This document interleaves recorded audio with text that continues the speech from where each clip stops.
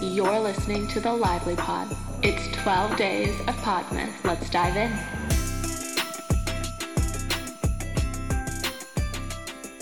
Hello, you guys, and welcome to episode 10 of PODMAS. Today we're talking all about growing pains, meaning that often our mindset is what is most commonly going to hold us back in life. And so I have 7 different types of negativity that I think we need to work on excluding in 2023. And so we're just going to quickly kind of go over them and maybe pick 1 or 2 of them that stick out to you. You're like, yes, this is me. And make those into some sort of resolution. Do some research. Be your own wellness guru for ways to kind of combat these negative thinking, these negative mindsets that we often fall victim to. And just things that we have to grow through, because I think they're all things that a lot of us struggle with at some point in life, but it's the tools that we learn to kind of overcome these doubts in our mindset and these little flaws in thinking that then we can really grow in our lives from all of these kind of just growing pains. That's how I think of them, is like we all go through them. You may go through them this year, you may go through them when you're 50. But it's just, how are you going to grow through this and come out better on the other side? And so the first one that immediately comes to my mind is perfectionism. And so trying to achieve something that is literally unattainable will only result in you feeling less than. So really trying to break this perfectionism mindset and just give in and know that in episode 9, or I think it was 8 actually, we talked a lot about how to be confident. And as long as you are confident and you are being authentic to yourself and your values and acting accordingly, it does not have to be perfect by any means. And so cutting this perfectionism off at its root. The next is judgment over yourself and others. When you are in a judgmental state, you are only focusing on negative qualities in yourself and others, and that is just such a toxic mindset to be in.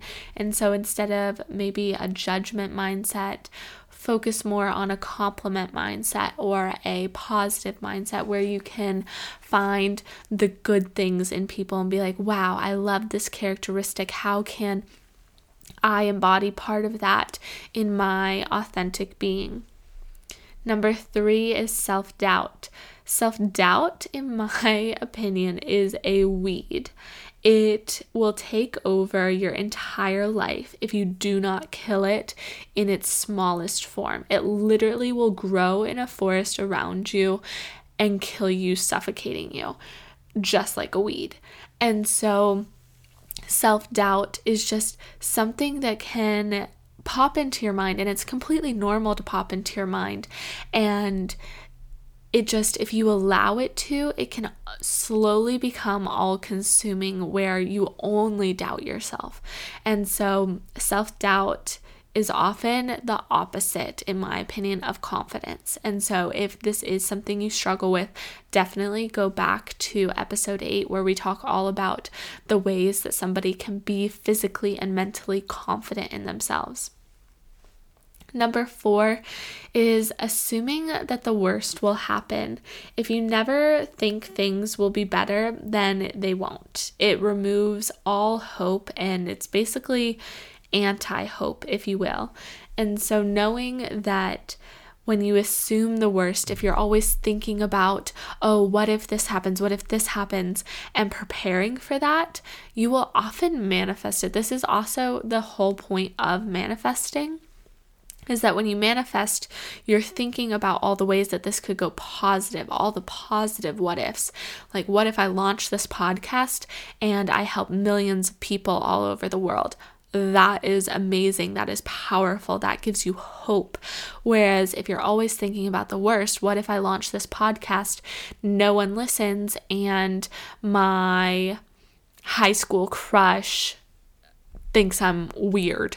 Like, just, I don't know. Thinking about the worst thing that could happen, you are going to put up these roadblocks. You are going to put up these barriers, and you are not going to be able to push past those. And so really working on assuming that the best will happen rather than the worst. Choose hope. Number 5 is worry. Worry changes nothing except your health and your mental state.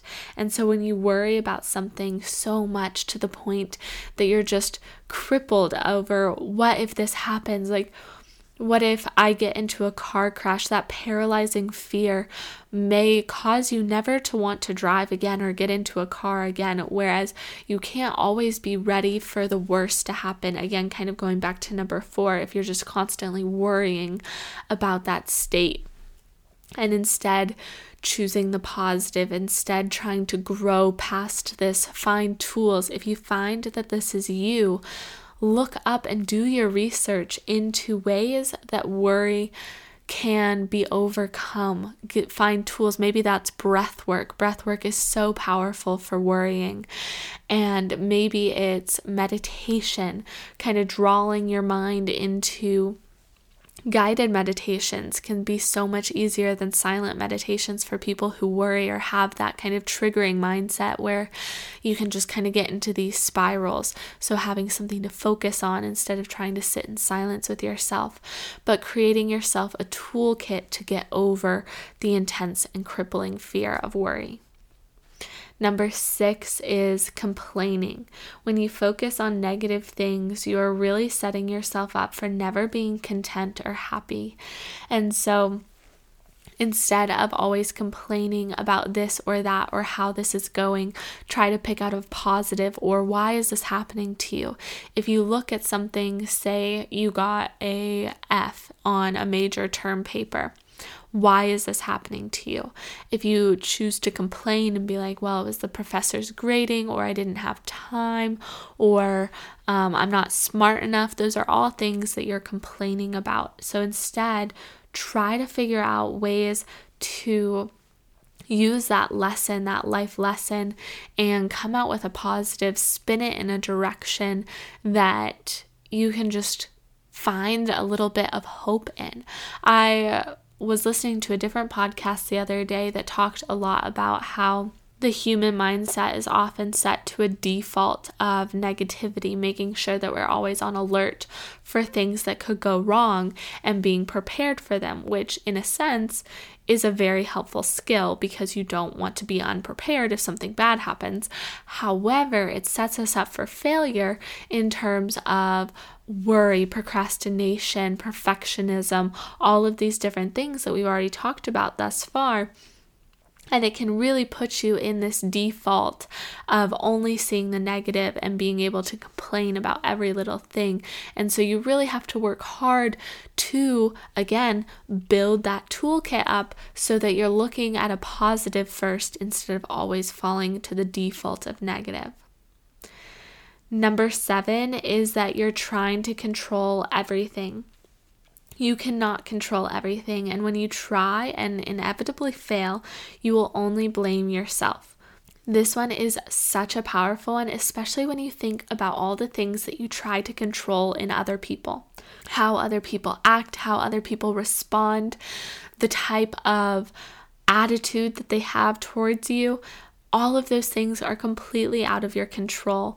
And so knowing that you can only control yourself, how you respond to events, how you respond to different people, and that you have total and absolute control over your life, that can be empowering. But it's when you are trying to control other people and things outside of yourself that it can become a really toxic, negative mindset. And so these are 7 different categories that I kind of found and cultivated that I think most people fall into a trap of at least one of these in their mindsets and how that's holding you back. You can truly be doing all the right things for your health. You can be eating well, exercising, getting enough sleep.